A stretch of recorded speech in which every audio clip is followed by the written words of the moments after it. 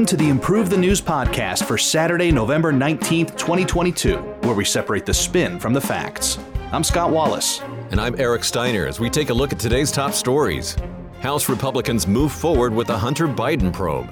A special counsel is appointed to investigate Trump. Jeffries will run for House Democratic leader. Lake refuses the Arizona governor race and enlists legal support. Twitter locks out its staff after mass resignations. Remains of explosives are found at the Nord Stream blast sites. A Gaza residential building fire kills 21. The Biden government says that the Saudi crown prince is immune from the Khashoggi lawsuit. A Quebec man is charged with terrorism over a Haiti coup plot. And climate negotiations stalled on a loss and damage fund. In our top story today, House GOP moves forward with the Hunter Biden probe. And here are the facts as agreed upon by ABC, New York Post, Daily Caller, Business Insider, and BBC News. After securing a majority in the House of Representatives following the midterm elections, Republicans on Thursday outlined their plans to investigate President Biden and his family's business dealings, especially those regarding the president's son, Hunter. James Comer, Republican of Kentucky, and Jim Jordan, Republican of Ohio, the respective incoming chairman of the House Judiciary and Oversight Committees, have led the charge against Biden. Comer said, quote, "Was Joe Biden directly involved with Hunter Biden's business deals, and is he compromised? That's our investigation." The representatives allege that both Hunter and Joe Biden partook in waste, fraud, and abuse regarding their business transactions. Comer said they'll focus on obtaining 150 suspicious activities reports from the Treasury related to Hunter Biden. Republicans also shared an email allegedly sent by Hunter that included the president as one of his, quote, business partners. A White House spokesperson stated, quote, "Instead of working with President Biden to address issues important to the American people, like lower costs, congressional Republicans' top priority is to go after President Biden with politically motivated attacks chock full of long-debunked conspiracy theories." Hunter Biden is already under a federal investigation, but has so far not faced any charges. So those are the facts on this story, and on this program, we separate the spin from the facts. So here's our first narrative spin. It's a Republican narrative coming from Fox News. There's already plenty of evidence that Joe Biden has been involved in his troubled son's shady business dealings. And it's only fair to the American people that the situation is investigated. The Biden family's corruption seems quite clear, especially given that they became millionaires through proximity to high-ranking government officials. And when there's a Republican narrative, we're going to counter with a Democratic narrative, and it's courtesy of CNN. Republicans never miss an opportunity to showcase their hypocrisy and political theatrics at the expense of the American taxpayer. Though the GOP has seized on the suspicious activity reports, these aren't conclusive and don't necessarily indicate wrongdoing. Hunter has already been under investigation since 2018, and the FBI has yet to charge him with anything. From time to time, we have statistics-based nerd narratives provided by the Metaculus prediction community. This one says there's a 42% chance that Hunter Biden will be indicted by November 5th, 2024, according to the Metaculus prediction community. You know, I would think that as we approach the holidays that some of these tech companies would come out with new laptops, notebooks, and call it the Hunter Biden model. Yeah, I think some people... Hunter Biden edition. Right, the Hunter, right. Like they have the Eddie Bauer SUV for some reason. I know. I think actually that's a good idea because some people would buy it out of solidarity. Oh, yeah. And then some people would buy it as like a gag gift. So you'd get it from both sides. Oh, my goodness. It's brilliant. Want to help us improve the news? Go to www.improvethenews.org/pod and take our quick survey and tell us what you think. And now, back to the news. A special counsel is appointed in the Trump investigations. Here are the facts as agreed upon by The Guardian, NBC News, Business Insider, The Daily Wire, CNN, and The Wall Street Journal. Following Donald Trump's re-election campaign announcements, U.S. Attorney General Merrick Garland on Friday appointed a special counsel to oversee the investigations into both the January 6th riots and confidential documents seized from Trump's Mar-a-Lago home. Garland appointed Jack Smith, a former federal prosecutor who currently works at The Hague, to begin immediately. He was previously the chief of the Department of Justice's Public Integrity Section, overseeing public corruption and election-related cases. Smith, a political independent, began his career as an assistant district attorney in New York almost 30 years ago, before serving as the U.S. attorney for its Eastern District. Before returning to the DOJ in 2010, he also investigated war crimes at the International Criminal Court from 2008 to 2010. Amid concerns about the appearance of a conflict of interest given a potential 2024 election race between Trump and Biden, Garland concluded that it is in the public's interest to appoint a special counsel. The DOJ has reportedly been gathering more information on both investigations and hopes to bring witnesses before a grand jury in the coming weeks, some of whom supposedly haven't yet been questioned regarding these investigations. According to sources familiar with past special counsels, Smith won't necessarily eliminate all concerns of conflict of interest, as Garland and other DOJ officials are still likely to play decision-making roles to some extent.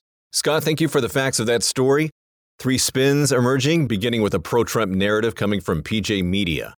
Though it conveniently waited until after the midterm elections to do so, the liberal Washington Post has already acknowledged that the Mar-a-Lago documents weren't the dangerous nuclear codes they thought they'd be. This largely ignored finding will be the first of many similar ones, as these investigations into Trump, whether through an independent counsel or not, will prove to be politically motivated shams just like all the others.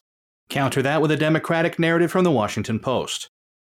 First and foremost, this move proves the legitimacy of these investigations.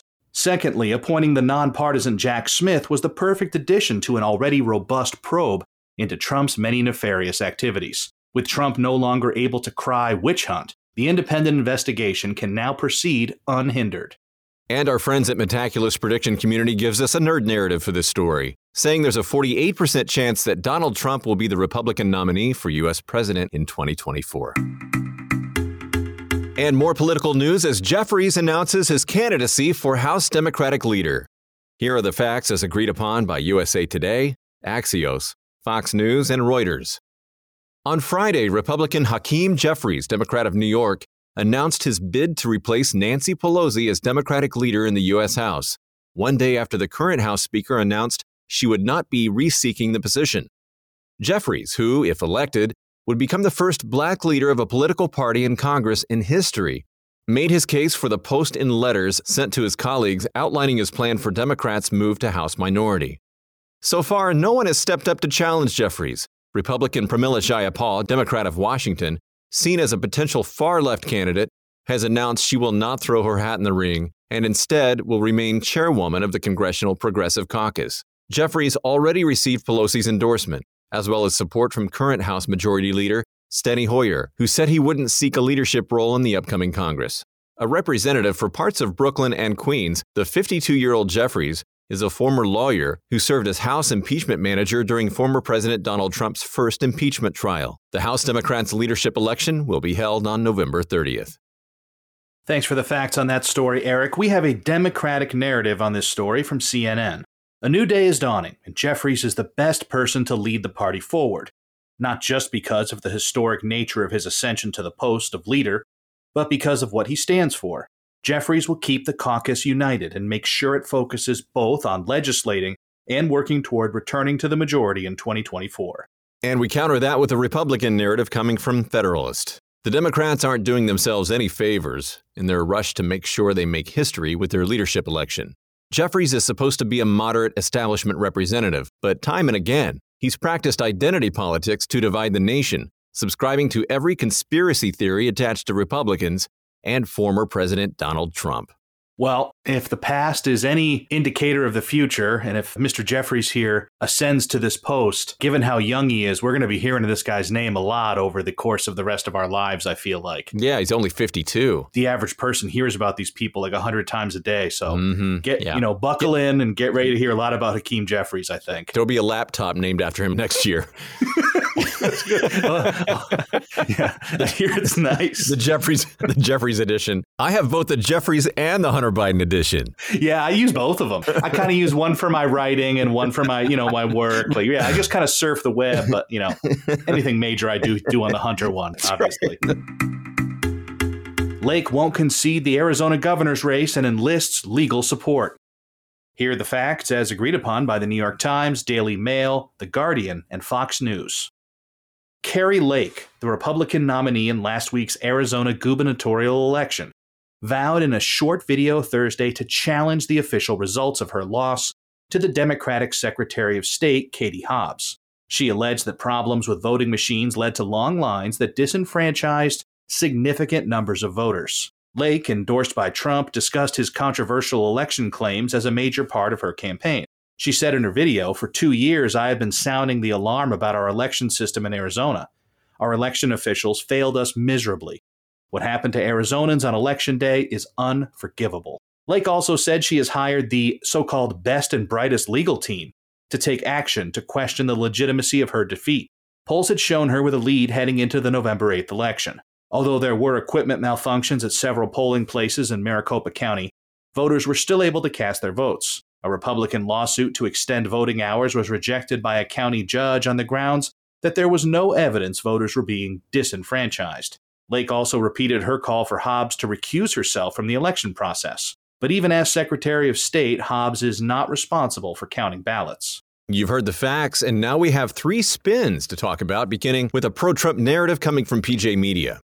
If Lake believes there was a questionable action that led to her defeat, then she should exercise every avenue in her power. And if her top-notch legal team is willing to pursue this challenge, there must be something there. At the very least, Lake should shed light on an election system in Maricopa County that must be reformed. There's also a Republican narrative on this story coming from The Independent. Lake didn't lose because of problems with the election. She lost because she was a problematic candidate. She tried to sell Trumpism to the Arizona electorate. However, even in a year when the GOP did well in other races, Trumpism, with its election denial and absurd bashing of beloved Republican John McCain, was once again rejected. And we have a Democratic narrative coming from AlterNet. How hypocritical is it that Lake is bemoaning the conditions voters had to endure? Where was she when Black and other minority communities were calling for national minimum standards for how elections should be conducted? She was silent and stood alongside the mostly white, mostly GOP politicians that claimed the election system was fine. It's time for her to leave the political scene completely. In our next story, Twitter locks out staff after mass resignations. And here are the facts as agreed upon by BBC News, Guardian, CNN, Business Insider, and Fox News. Twitter has told employees that the company's office buildings will be temporarily closed. Large numbers of staff have reportedly quit after new owner Elon Musk issued an ultimatum to work, quote, long hours at high intensity or leave.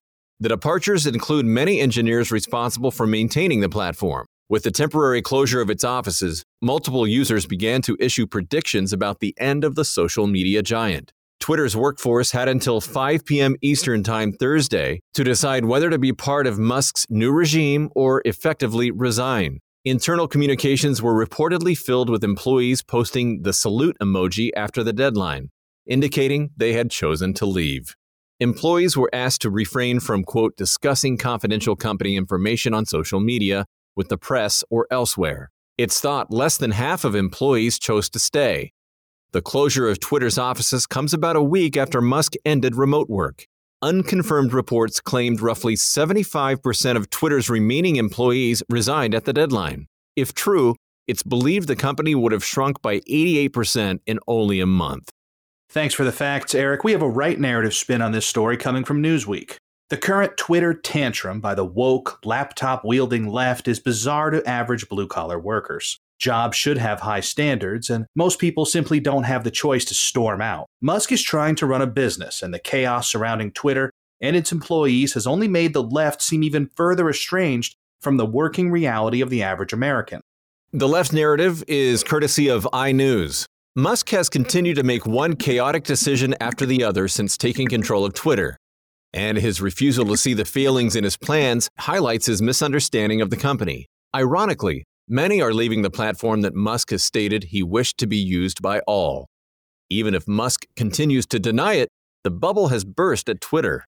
And this nerdy story has a nerd narrative as well. This one says there's a 71% chance that Twitter will experience an outage of more than 60 minutes before mid-2023, according to the Metaculus prediction community. 60-minute outage doesn't seem like that long, but in social media time, that's like 1,000 years, right? Oh, yeah, absolutely. It's like the Dark Ages. It is like the Dark Ages, yeah.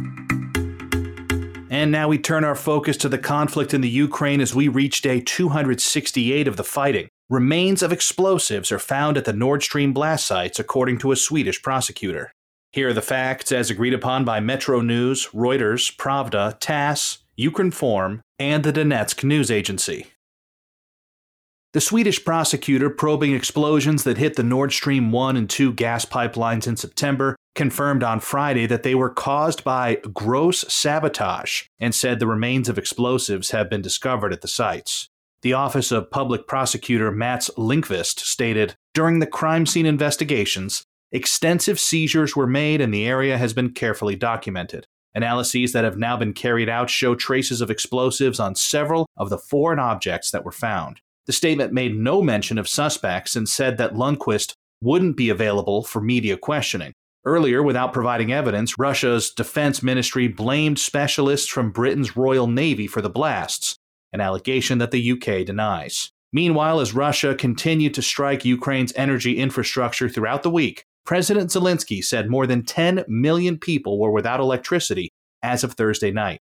By Friday, energy was reportedly restored nearly everywhere, except to roughly 300 customers near the front line. On Thursday, Kremlin spokesman Dmitry Peskov told reporters that the strikes on energy infrastructure were a consequence of Ukraine's failure to engage in negotiations. The unwillingness of the Ukrainian side to resolve the problem and to enter into negotiations, according to Peskov, is one of the root causes of the consequences. Meanwhile, renewed Russian attacks were recorded in the regions of Sumy, Dnipropetrovsk, and the West Bank of Kherson, where one civilian was reported killed. One civilian was also killed and 4 more were injured in the Donetsk region. Ukrainian officials added that the death toll from a Wednesday strike on the region of Zaporizhia has risen to 9.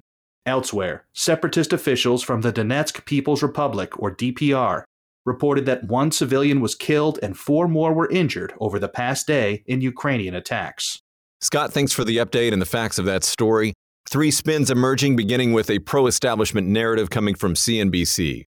Russia's deliberate targeting of energy infrastructure, which is unnecessarily increasing the suffering of civilians, amounts to war crimes. This ongoing Russian barbarity must be confronted. And we have a pro-Russian narrative from TASS. Attacks on Ukraine's energy infrastructure are a direct consequence of the failure of the country's leadership to meaningfully engage in peace talks. These attacks will stop once a more sober position is reached. And our friends at the Metaculous Prediction Community giving us a nerd narrative for this story, and they say there is a 40% chance that Vladimir Putin will be charged with war crimes by the International Criminal Court before 2024.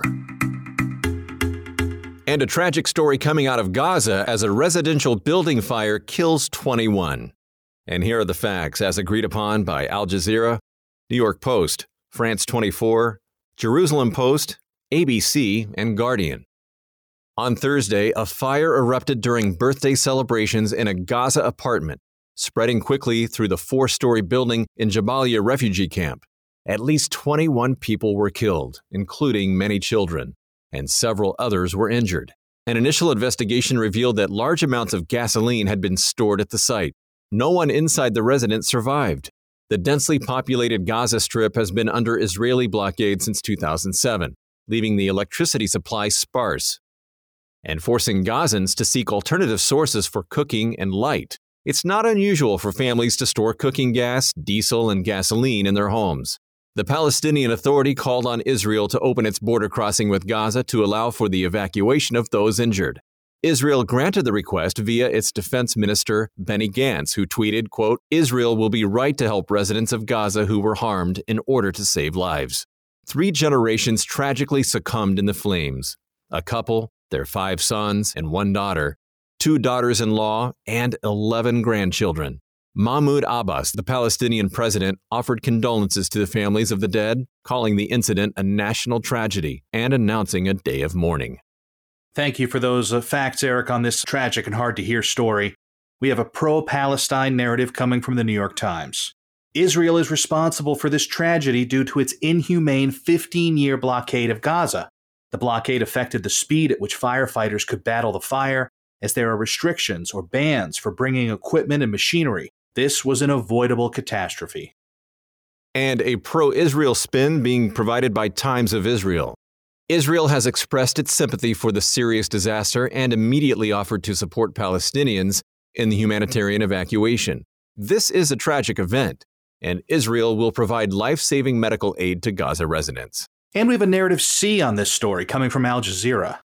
Due to the geopolitical situation in Gaza, local civil defense services aren't adequately equipped to tackle such emergencies effectively. Both Israel and Palestinian authorities need to work together to prioritize public safety when these incidents occur. And staying in the Middle East, the U.S. claims that the Saudi Crown Prince should get immunity from the Khashoggi lawsuit. And here are the facts as agreed upon by ABC News, The Guardian, DW, Associated Press, Reuters, and The Washington Post. On Thursday, the Biden administration announced that Saudi Crown Prince and Prime Minister Mohammed bin Salman, or MBS, should be granted immunity in a lawsuit against him over the 2018 killing of dissident Saudi journalist Jamal Khashoggi. In a court filing late Thursday, the U.S. State Department said that MBS, appointed Prime Minister in September, now qualifies as a sitting head of government, which would grant him immunity from legal action under customary international law. According to the State Department, the administration's decision to shield MBS from the jurisdiction of U.S. courts was purely a legal determination and not a judgment on the merits of the present suit. The request, however, is non-binding, meaning a judge will ultimately decide whether the Crown Prince can be prosecuted.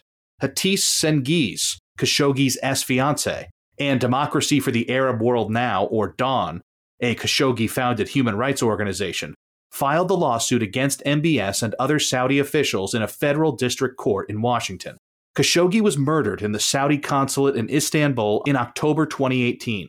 While the U.S. intelligence community concluded that the Crown Prince ordered the operation, MBS denied any involvement. During his 2019 presidential campaign, Biden promised to make the Gulf state's de facto ruler a pariah over Khashoggi's murder. In July, however, he visited Saudi Arabia for the first time since taking office amid the impact of the Ukraine war and U.S. sanctions against Russia on the global energy market. Scott, thank you for the facts of that story and two spins, beginning with establishment-critical narrative coming from Middle East Eye. When MBS was appointed prime minister by royal decree, it was obvious that the main purpose was to protect him from prosecution for Khashoggi's murder. By now seeking to grant the Crown Prince immunity, the U.S. is compromising its values and turning its back on its promise of accountability, proving that it isn't concerned with human rights and justice, but only with its own interests. And we have a pro-establishment narrative from Mint. Of course, the U.S. would like to see justice served in Khashoggi's case. The decision to grant immunity to MBS as the new Saudi Arabian prime minister is strictly a legal matter, not a political statement. The fact that Washington even-handedly applies the head of state immunity doctrine to the Crown Prince distinguishes the U.S. as a democracy based on the rule of law. Turning our attention to Canada as police charge Quebec man with terrorism over alleged Haiti coup plot. And here are the facts as agreed upon by the Royal Canadian Mounted Police, Washington Post, Global, BBC News, Guardian, and CBC. The Royal Canadian Mounted Police, or RCMP, announced on Thursday that Gerald Nicholas, a 54-year-old resident of Lévis, Quebec, will face terrorism charges for allegedly planning a terrorist act to overthrow Haiti's then-president Jovenel Moïse. Canadian police have stated that the accused, who is charged with leaving Canada to facilitate terrorist activities, facilitating a terrorist activity, and providing property for terrorist purposes, sought to stage an armed revolution in Haiti and ultimately seize power. If convicted, Nicholas could face up to 14 years in jail for the first two counts and a maximum 10-year sentence for the third. He is also alleged to have visited multiple countries in the Caribbean and South America to, quote, recruit, finance, and also acquire weapons, but was reportedly unable to obtain the weapons he was seeking. In a CBC interview on Thursday, he denied the charges and argued that a former lover had fabricated them by claiming that a humanitarian aid shipment he sent to Haiti, where his half-sister lives, contained illegal materials. RCMP Sergeant Charles Poirier explained that Nicholas, who is expected to appear in court in Quebec City on December 1st, isn't in custody as he doesn't pose a threat to Canadians. Poirier added that the investigation is unrelated to the July 2021 killing of Jovenel Moïse. Thank you for the facts, Eric. Global News gives us narrative A. Nicholas fraternized with individuals engaged in taking part in a coup against the Haitian government and actively planning an armed revolution with the ultimate aim of seizing power. While this isn't a typical case, it shows that Canada is committed to holding its citizens accountable, even if they break the law in foreign countries. Thank you, Scott. Narrative B coming from Guardian. Nicholas maintains his innocence and hasn't yet been found guilty of any of the allegations against him. He has asserted that the Lévis authorities are pursuing charges against him based on a story fabricated by his dejected ex-girlfriend. Nicholas has also vehemently claimed that he was only a Canadian citizen sending humanitarian packages to Haitians in need, and has even accused the police of racial discrimination. He should be treated as innocent until proven otherwise. And we have a nerd narrative from Metaculus. This one says that there's a 50% chance that Haiti will become a World Bank upper middle income country by January of 2050. And that's according to the Metaculus prediction community. I swear, more dejected ex-girlfriends are blamed on stuff than anything else. These, case by case, but they can't be all of them. I'm going to bite my tongue on this one, Scott. And our final story, negotiations stall at COP27 on the Loss and Damage Fund. Here are the facts as agreed upon by Al Jazeera, Reuters, The Guardian, and New York Times. COP27 is expected to last beyond its Friday deadline and into the weekend as negotiations between rich and poor nations over a reparations fund remain undecided. The latest version of the framework released on Friday has been criticized for being lengthy, unclear, and vague. The agreement doesn't provide or propose a solution to the controversial issue of loss and damage. The framework would provide a financial arrangement aimed at compensating developing nations that are suffering from climate change impacts. Wealthier nations have delayed the agreement, questioning if it is necessary, and if so, how it will be administered. The proposal released Friday, launched on behalf of the EU, is said to have considered the concerns of the G77, a group of developing countries who would be the targeted group to receive funding. At COP26, Scotland was the only participant to commit $2.2 million to the so-called Loss and Damage Fund. This year, the fund was placed on the agenda with support from nations like Barbados. Barbados Prime Minister Mia Mottley described this as a significant achievement and one that we have been fighting for many years. We have a moral and just cause. German Foreign Minister Annalena Baerbock praised the EU-drafted framework, stating, "We're making it clear that Europe is on the side of the most vulnerable states." Wealthy nations are said to have been responsible for emitting half of the planet-warming gases since 1850, and have generally avoided committing to helping poorer nations recover from climate-related disasters over fears of unlimited liability. Those were the facts, and we have 3 spins that have been generated from this story. And the first one is a pro-establishment narrative courtesy of LA Times. Climate change and the subsequent impacts are a global problem. The solution will undoubtedly have to be a global fix that requires every nation, rich and poor, to change its behaviors to mitigate risks. Will it be expensive? Absolutely. But the cost of inaction is greater in terms of the loss of life, the loss of tangible items, and the sustainability of humanity. The solution is something the entire international community should get behind. The Guardian gives us the establishment critical narrative. Not only are the wealthy countries the cause of the worst impacts brought by climate change, but they also refuse to support those that need it the most financially. The EU is putting more onus on India and China in this draft, with the intent of causing rifts among developing nations. The most impoverished countries have every right to be frustrated with these machinations and delays. And we have our final nerd narrative of today's podcast, and it says there is a 50% chance that the average global temperature in 2100 will be 2.54 degrees Celsius higher than the average global temperature in 1880. And that's according to the Metaculus prediction community.